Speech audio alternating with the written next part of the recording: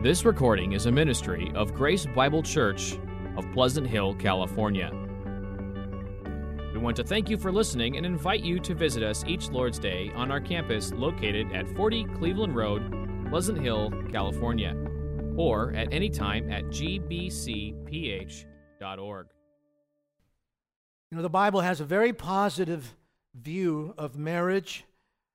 After all, in contrast to the evil institution of slavery, marriage is the institution of God, instituted at creation. And at its best, in its best moments, a Christian marriage can be a beautiful living portrait of the church's marriage to Christ. So says Paul in Ephesians chapter 5. We, the church, are the bride, and Christ, our Lord, is the groom.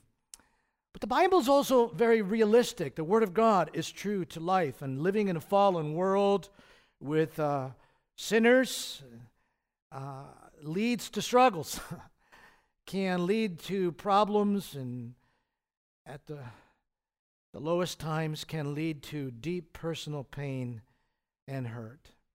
And marriage is not exempt. Christian marriage is not exempt. God knows that. I think a lot of us here know that as well, right?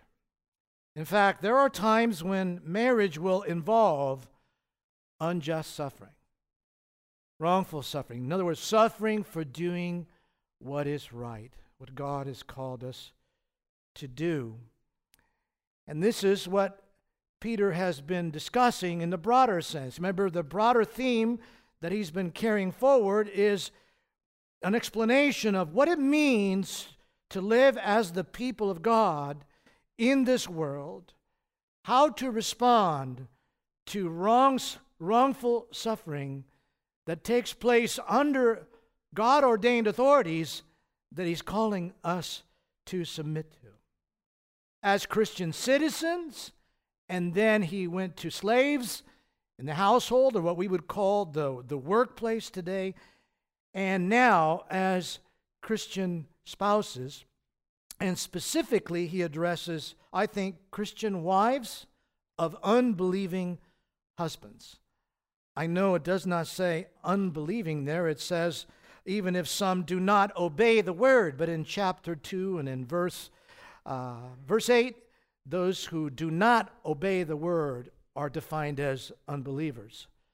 So he is speaking here, I think, of wives who have unbelieving husbands. But not all do, and that's why you notice he says, even if some do not obey the word. In other words, he knew and believed that many were Christians. And secondly, another implication is what he's saying here applies to all Christian wives, not just to those who have unbelieving husbands, because he says, even if some. But Peter's focus seems to be primarily on wives who have unbelieving husbands. And why would he do that? Well, because their experience most reflects the experience of the entire church, which was what? Well, it's what we've said already. It was wrongful suffering under ungodly authority that he calls us to submit to.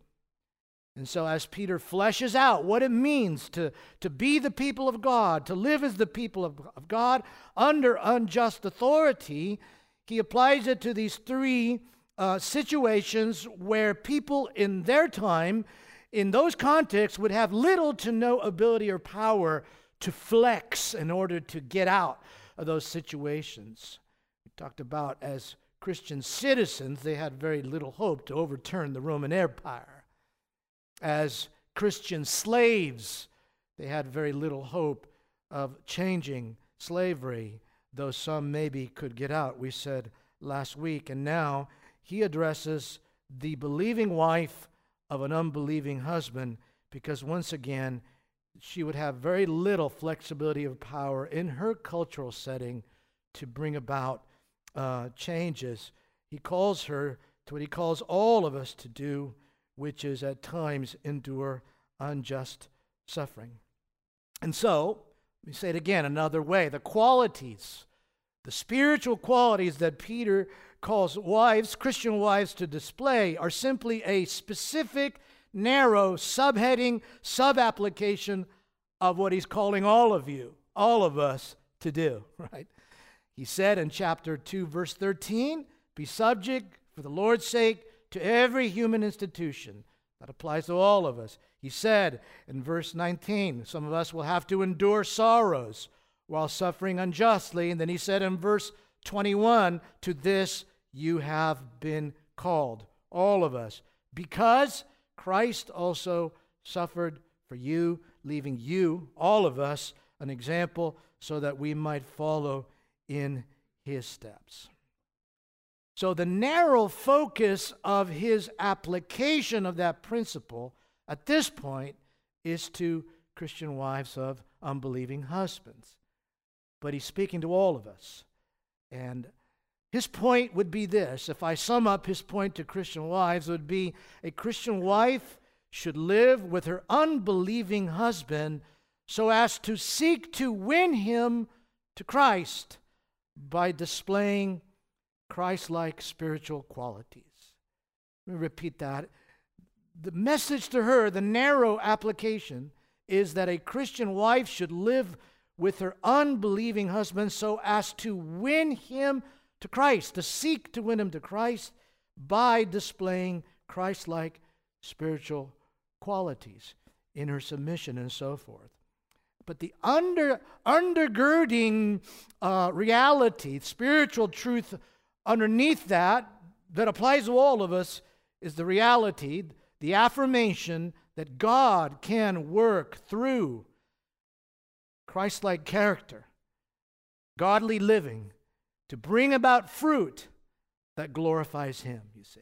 That applies to all of us. That's what he said up in verse 12 of chapter 2. Keep your conduct among Gentiles honorable, so that when they speak against you as evildoers, such as an unbelieving husband might do to his wife, and the empire might speak against the Christians, or a master might say against his slave, when they do that, they may see your good deeds and glorify God on the day of visitation. So, in that sense, we're still under this principle and thinking about what he says to us, all of us. Okay. Now, I know the day and age in which I live. I know where I am right now, and I know when I am, and so do you. So we can just admit right at the beginning that it is a shock to our modern ears and the culture surrounding us. It would be a shock it's a shock to speak of submission of any kind, especially in our setting, in our anti-authoritarian time, in our epoch, our era of the sovereign self, as we've been talking about it, in the time of demanding our own personal rights, where truth is what you define it to be, you see. It's hard to speak. It's a shock to speak of submission at all. It's harder to speak of the submission of a Christian wife to her Christian husband. And it's impossible to imagine calling a believing Christian wife to submit to an unbelieving husband. A man who rejects Christ. A man with a different worldview, with a whole different set of values, with different loves. And a man who, in her case, and ours too, serves other gods. Oh, that's unimaginable to our modern ears, but this is what Peter calls us to, because it is the plan of God, and because we don't suffer for no reason. But there is a joyful prospect set before her. That joyful prospect is what? That you might win him. You might win him by God's grace to the forgiveness of sins. Win him to know the peace you know with God. Win him to eternal life, you see. And so he calls her and he calls all of us to see it in that same perspective of of the cross of Christ, who for the joy set before him, Hebrews says, endured the cross. Endured the cross. And so he calls her, and he calls each of us to see it from that perspective. The joyful prospect that someone might be won to Christ through your behavior. Now, let me say the obvious. This is not a feminist text. Did you know that? Yeah. I think you know that. But we will make no apologies to our time, because God knows things about human beings that they don't, that the culture doesn't. And what God desires is not some narrative to squash you. What God desires is shalom, peace, wholeness, well-being, human flourishing. And human flourishing comes when we live within God's designs, within his plans. And so as she is to submit herself to her husband, she is to display what I'm calling 4 spiritual qualities, which really apply to all of us, the qualities, though we submit in different contexts, right? The first one I will get to in a few moments, but before we go there, I want you to appreciate again how this would have come to her in that first century context. We're back to where we were last week when we talked about a slave. I mean, we're just so far removed from that. And even though we have marriage, we still are far removed from her reality. In the first century Greco-Roman society, it was expected that the wife would have little to no friends of her own and would worship the gods of her husband. And order was important to them because prosperity and well-being were seen as dependent on mysterious religious forces, the gods. And so disorder in the home was a threat. It was a threat to not only to the family, but it'd be a threat to the society. And so if a woman in the Greco-Roman culture suddenly became a Christian, suddenly came to faith in Jesus, this would mean she'd stop going to temple sacrifices. And she'd be sneaking out, going to gather with this small little group of people that drink somebody's blood and eat somebody's flesh.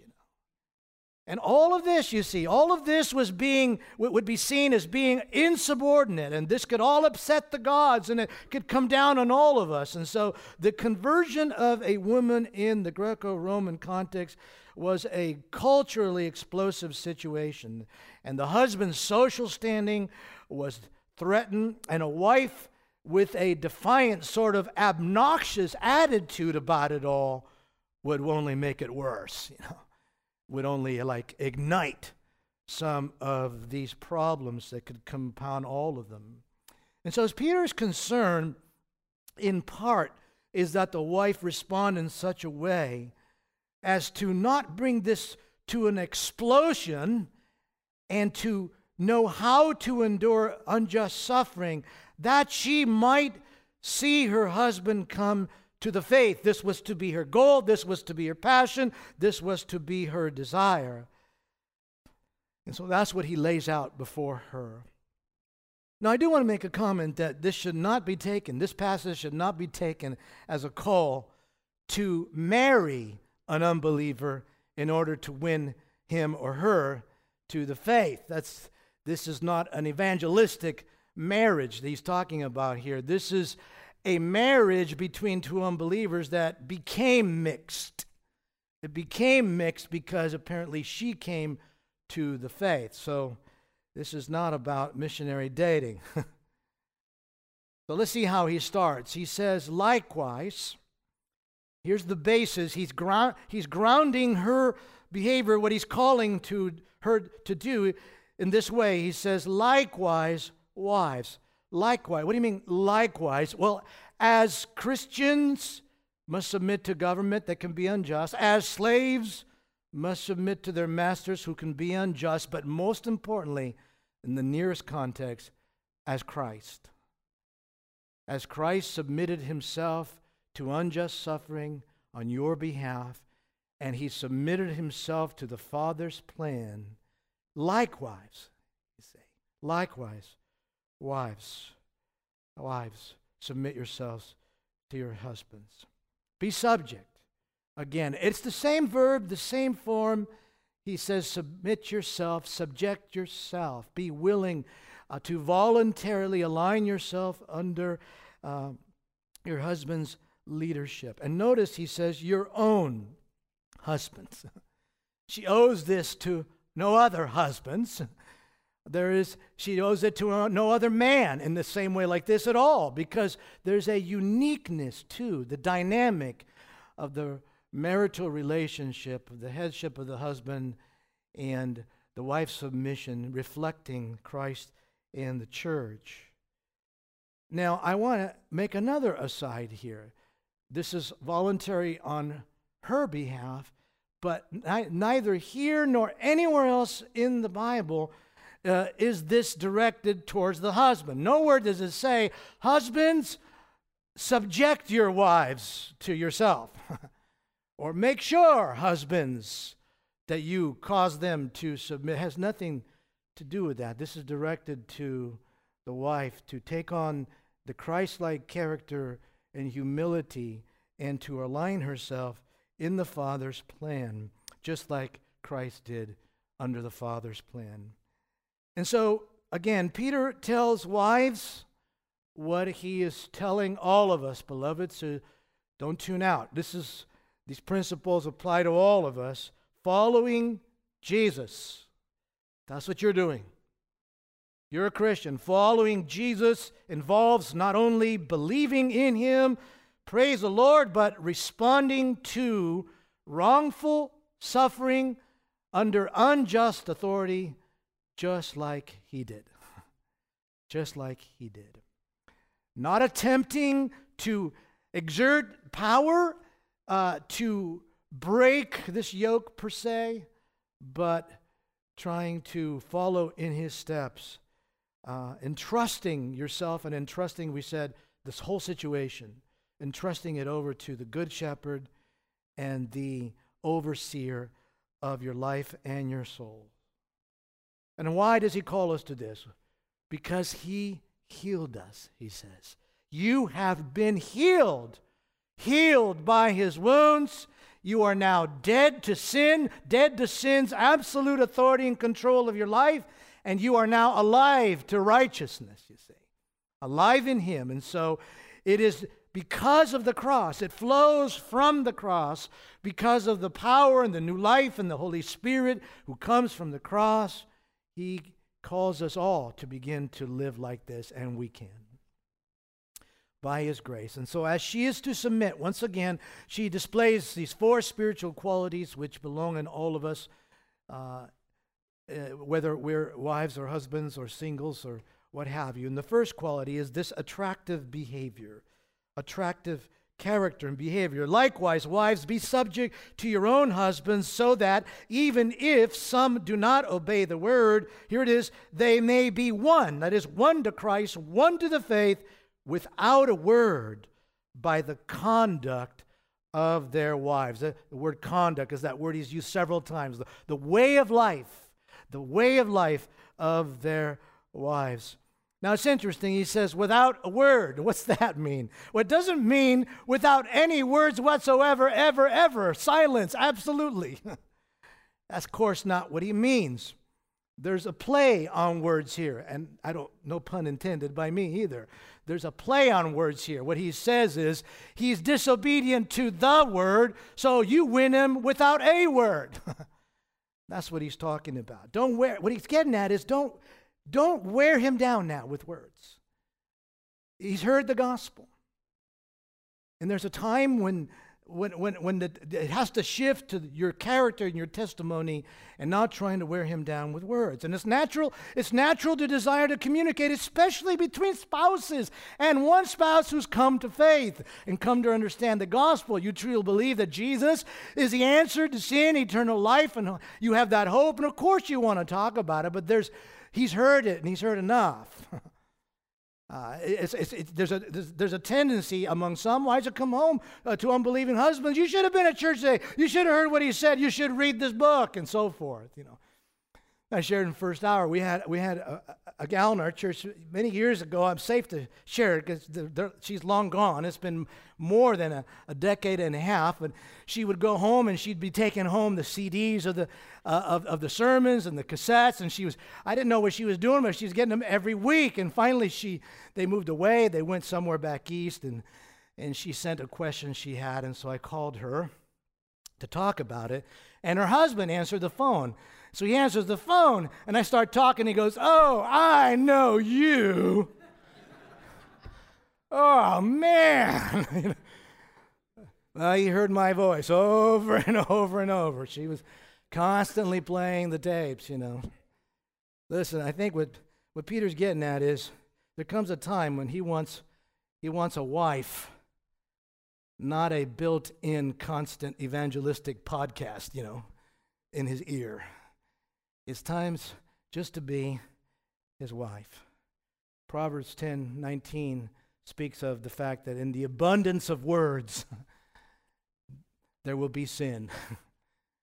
And that's what Peter's talking about. But now, this is not to be taken as a substitute for communicating the gospel. Not at all, right? We said this is not some sort of absolute silence. Peter does not believe for 1 minute that someone could be won to the faith without ever hearing the gospel just by watching you. Not at all. He said in chapter 1 that you've been born again by that living and abiding word. And what is the word? Chapter 1:25. It is the good news that was preached to you. So he doesn't think at all that we must never share the gospel in some circumstances, or that a believing wife of an unbelieving husband should not share the gospel. It's that there's a time when the shift needs to take place. Like we said last week from Titus 2, we can talk about God, but then we need to adorn the doctrine of God with our behavior, make it attractive. So he's speaking here of an attractive way of life and character and conduct. He calls it, look how he describes it in verse 2, when they see your respectful and pure conduct. Respectful and pure. Now, respectful, once again, is that word fear, which in Peter he says is reserved only for God. Remember? Honor everyone, but fear God. And so I think what Peter's saying is that as you submit to him, this does not mean you will follow him into sin. Let him see that the fear of God in you is real in your purity, in your pure conduct in your life. That you're not going to follow him where you shouldn't go, because of the fear of God is genuine in your heart. And notice that he says, when they see, there it is. Win him through his eyes now, not through his ears. Show him what Christ can do to someone's life. So the first quality is an attractive lifestyle, an attractive behavior or conduct. The quiet preaching of a beautiful life, a lovely life, you see. Now the second quality is internal beauty, a focus on the internal beauty versus the external. Verse 3, do not let your adorning be external, the braiding of hair and the putting on of gold jewelry or the clothing you wear, but let your adorning or your adornment be the hidden person of the heart. The heart, where everything comes from. Be the hidden person of the heart with the imperishable beauty. There's another word he loves to use, imperishable, eternal beauty of a gentle and quiet spirit, which in God's sight is very precious, very precious. Now, we must not press Peter's words here too far, too literally. There are some church traditions that think that Peter's goal here is to prohibit certain things that women can't wear. You can't wear gold jewelry. And if we take it that way, then you can't wear clothes either, right? I mean, that's what he says. So, of course, that's not what he means. What's Peter getting at? Peter's not trying to prohibit specific things. He's trying to promote inner character. Don't let your heart be dominated by thinking that the best way to win your husband is to constantly focus on your outside and neglect the inside, you see. Even an unbelieving husband can appreciate the beauty of character and the beauty of this gentle and quiet spirit. I think that's what he's focusing on. Focus on the internal because it is imperishable versus the external. And boy, of course, today there's a tremendous amount of cultural pressure on women to look like these models that starve themselves, and then they have these photographs taken which are all airbrushed and under special lighting, and then you find out they don't look like that at all. There's a tremendous amount of pressure. There's some pushback now in the culture about this because some have come out saying they almost died trying to be models, doing these sorts of things. So there is a tremendous amount of pressure, and it takes courage to stand against that and say all of that is ephemeral, all of that's fading, none of that is permanent. What matters more than anything is my character, you say. My character. Now, the other side of the coin is this. Peter's also not, don't swing the pendulum all the other way. Peter's not saying, ladies, just let yourselves go. Forget about it, That is not what he's saying. That's not what he's saying. What he's saying is this is the kind of woman who we would say today, she's not impacted by these influencers, as they call her today, right? She's not a fanatic about her outward appearance. She's not a fanatic about makeup or physical beauty. She's not a fanatic about the new styles and the new clothes and all those things. She is not that way because she understands that what matters to God is the condition of her heart and her soul. She is seeking the imperishable beauty, and she values those things which God values. And she's learning to love those things that God loves, which is that imperishable beauty, as he puts it, of a gentle and quiet spirit. She values the heart. And that, again, is something we should all value, right? Is the condition of our hearts. You remember 1 Samuel 16 when the prophet was sent to choose the next king from the sons of Jesse, and he looks at all these burly, strong, older brothers. He says, surely he's the one. No, surely he's the one. No, come on, maybe he's the one. No, the Lord says, you're going to pick this little guy here called David. Why? Because he says, the Lord does not see or look upon the outward appearance as man sees, right? He looks upon the heart. He looks upon our characters. And I think part of what can happen in a marriage also is when husbands don't affirm this very thing. What I'm getting is you need to not buy into the whole must look like a model thing either. You need to affirm that what matters to you is the spirit, the conduct, the character that Christ has been shaping in your wife over the years. This year will be 42 years of marriage for Sherry and I. And I can tell you that what matters now truly is our capacity to love each other, not whether we look like we did on the night of our wedding, because that's long gone. And there's no recouping it. It's gone. And so we need to appreciate that too, men, and remember that that's what truly matters, and affirm it. The late Dr. Barnhouse told a story about a young officer, a soldier, who was blinded during a war, and he later married one of the nurses who took care of him while he was in the hospital. And one day, apparently, as Barnhouse notes, the soldier overheard somebody say in another room. He was already married to her, and they were gone. And he overheard someone say, "Boy, it was lucky for her that he was blind, since no one who could see would marry such a homely woman." And he heard it. The soldier heard it, and he walked toward the voice in the room, not seeing who it is, obviously.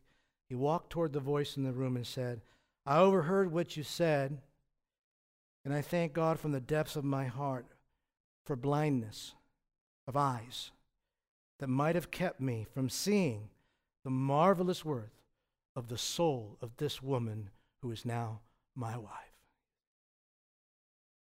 And so that's what she's seeking to nurture. And men, that's what we need to nurture in our wives as well. Carefully. Gentle and quiet.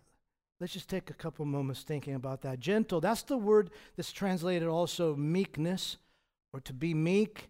I know that Brother Matt Houck preached on meekness and the meekness of Christ some weeks back.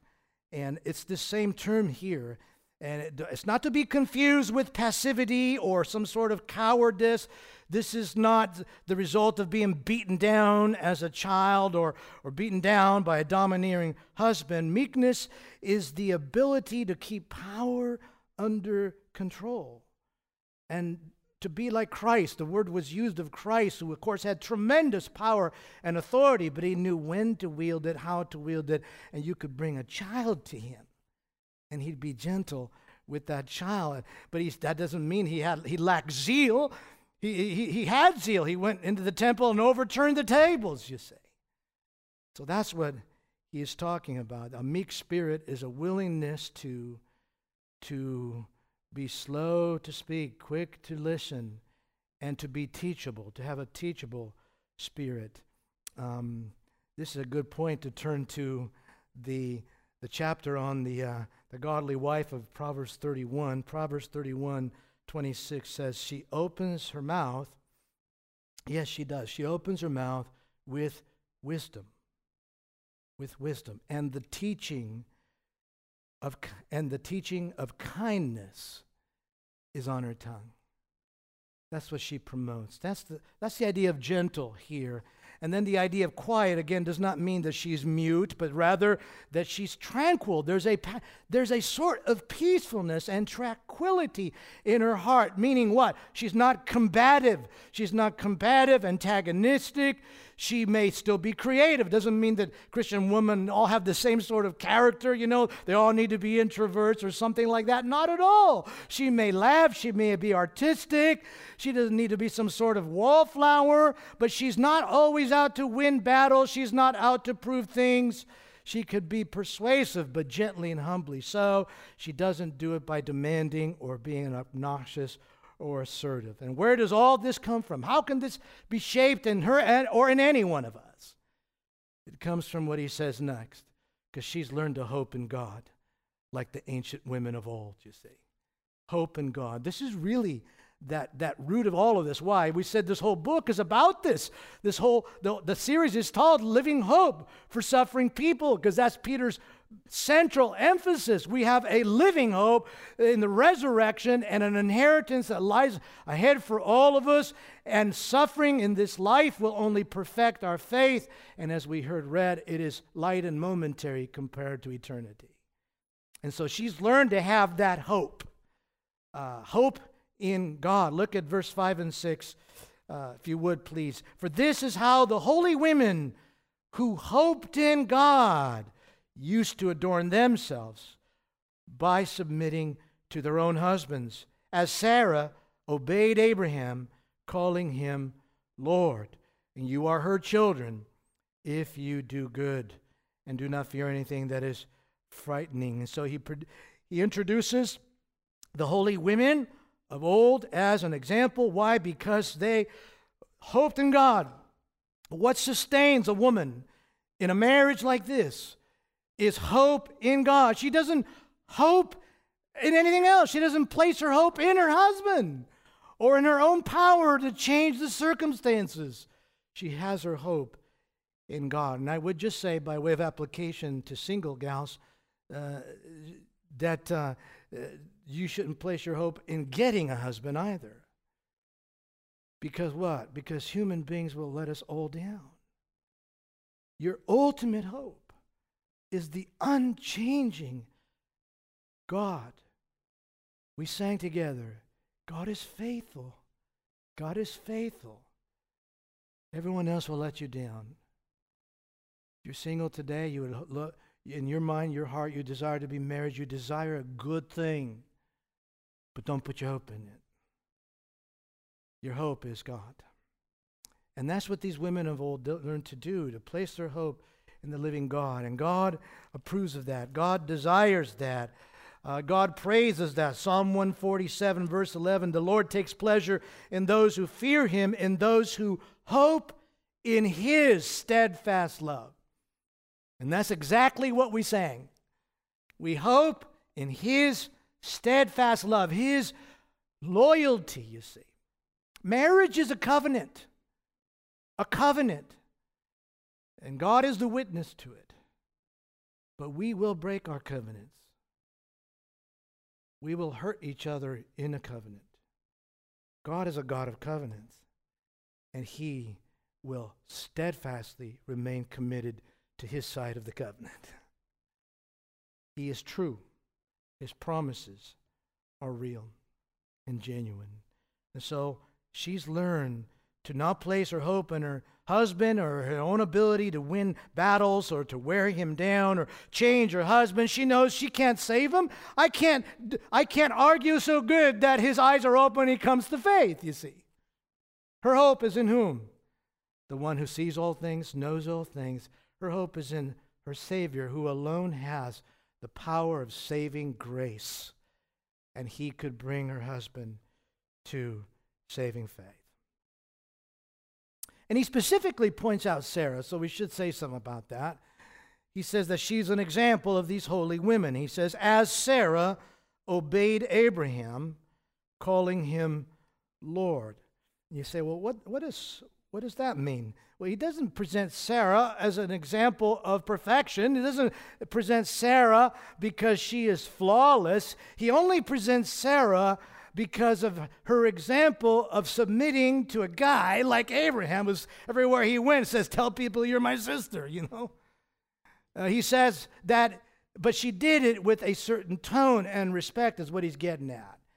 You know what he's getting at? He is actually quoting almost directly Genesis 18:12, which is a very short little passage. It's interesting that Peter goes there. This stuck with him. In Genesis 18, the Lord sends his messenger, and that messenger was probably a pre-incarnate visitation of Christ. And he came to Abraham, and in Genesis 18, remember, he comes there and he says, guess what, Abraham? This time next year, Sarah is going to be pregnant, right? So he comes to them, he says, Genesis 18:10, the Lord said, I will surely return to you about this time next year, and Sarah, your wife, shall have a son. And Sarah was listening at the tent door behind him. Now, here's the narrator's comments, Moses. Abraham and Sarah were old. And then he says, if you don't get what I'm saying, advanced in years. And if you don't get that, the way of women had ceased to be with Sarah, okay? They're way out there. And so verse 12, this is where Peter draws from. So Sarah laughed to herself, saying, after I am worn out, and my Lord, there it is, and my Lord is old, shall I have pleasure? Interesting, Peter refers to this little short, brief, offhand comment. You say, well, why that? Well, because I think what Peter found remarkable was that Sarah still referred to him with respect and dignity. That's what I think that struck him. You know, even in this little casual offhand moment, the kind of moments where we let our guard down, right? She could easily have said, you mean this old geezer? Really? But she doesn't. what we have in there is, my Lord, you see.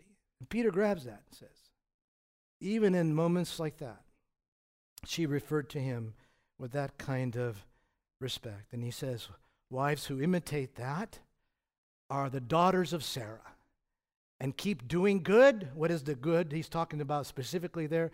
Keep submitting to husbands, and they become the daughters of Sarah. And it's this hope that really gives life to everything else she does, and even to what he says next, which is the last quality, is a fearlessness in the midst of this kind of situation.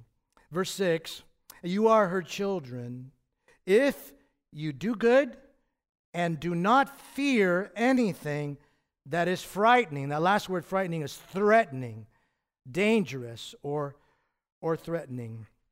You know, the wives of unbelieving husbands would be prone to fear their husbands because they could treat them harshly because their loyalty to God was undermining things at home and undermining things for his life and business and reputation, and they could be treated harshly, and people wouldn't have a problem with that. Divorce was an option in the first century in the Greco-Roman world, but for the woman, it would be tremendously more difficult to make her way ahead unless they were part of these very rich and wealthy families or the sort of aristocracy of the Roman Empire.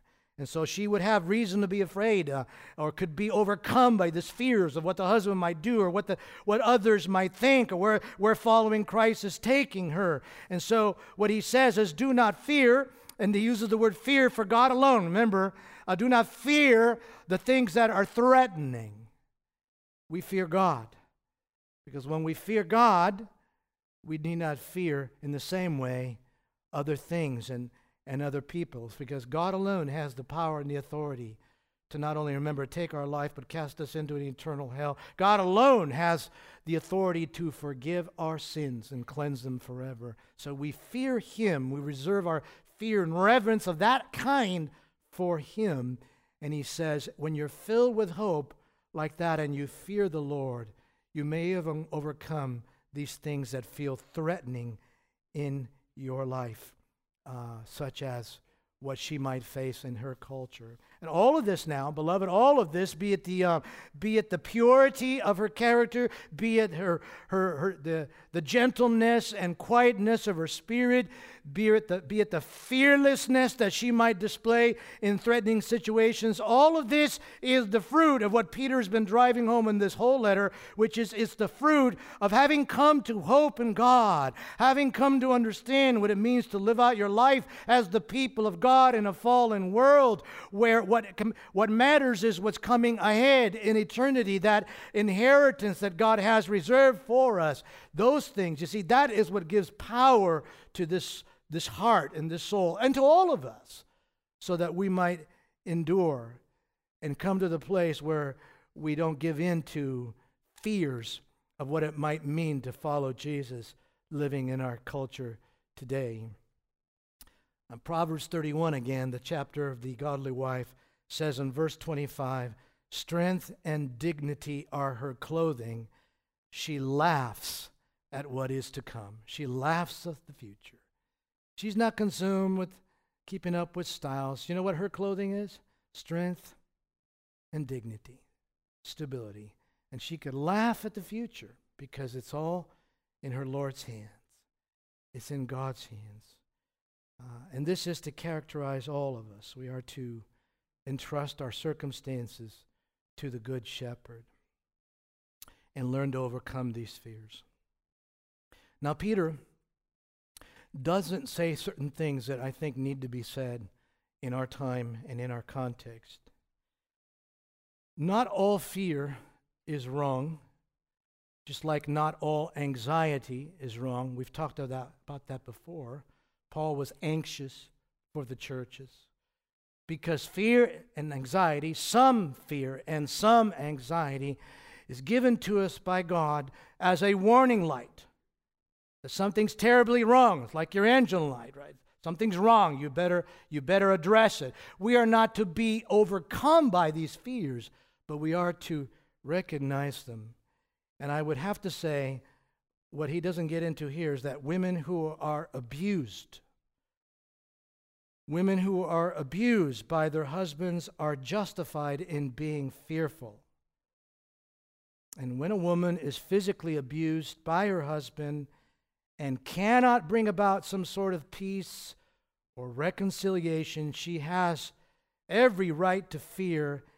And our polity here is she has every right to leave that household until she, and if they have children, until she and her children can be assured of their safety. Not assured that everything is healed, but assured of their safety. I know not every church has that polity, but that has been our polity to this point. And if this is happening, a wife needs to reach out to someone immediately. Abuse is sinful. It's unacceptable.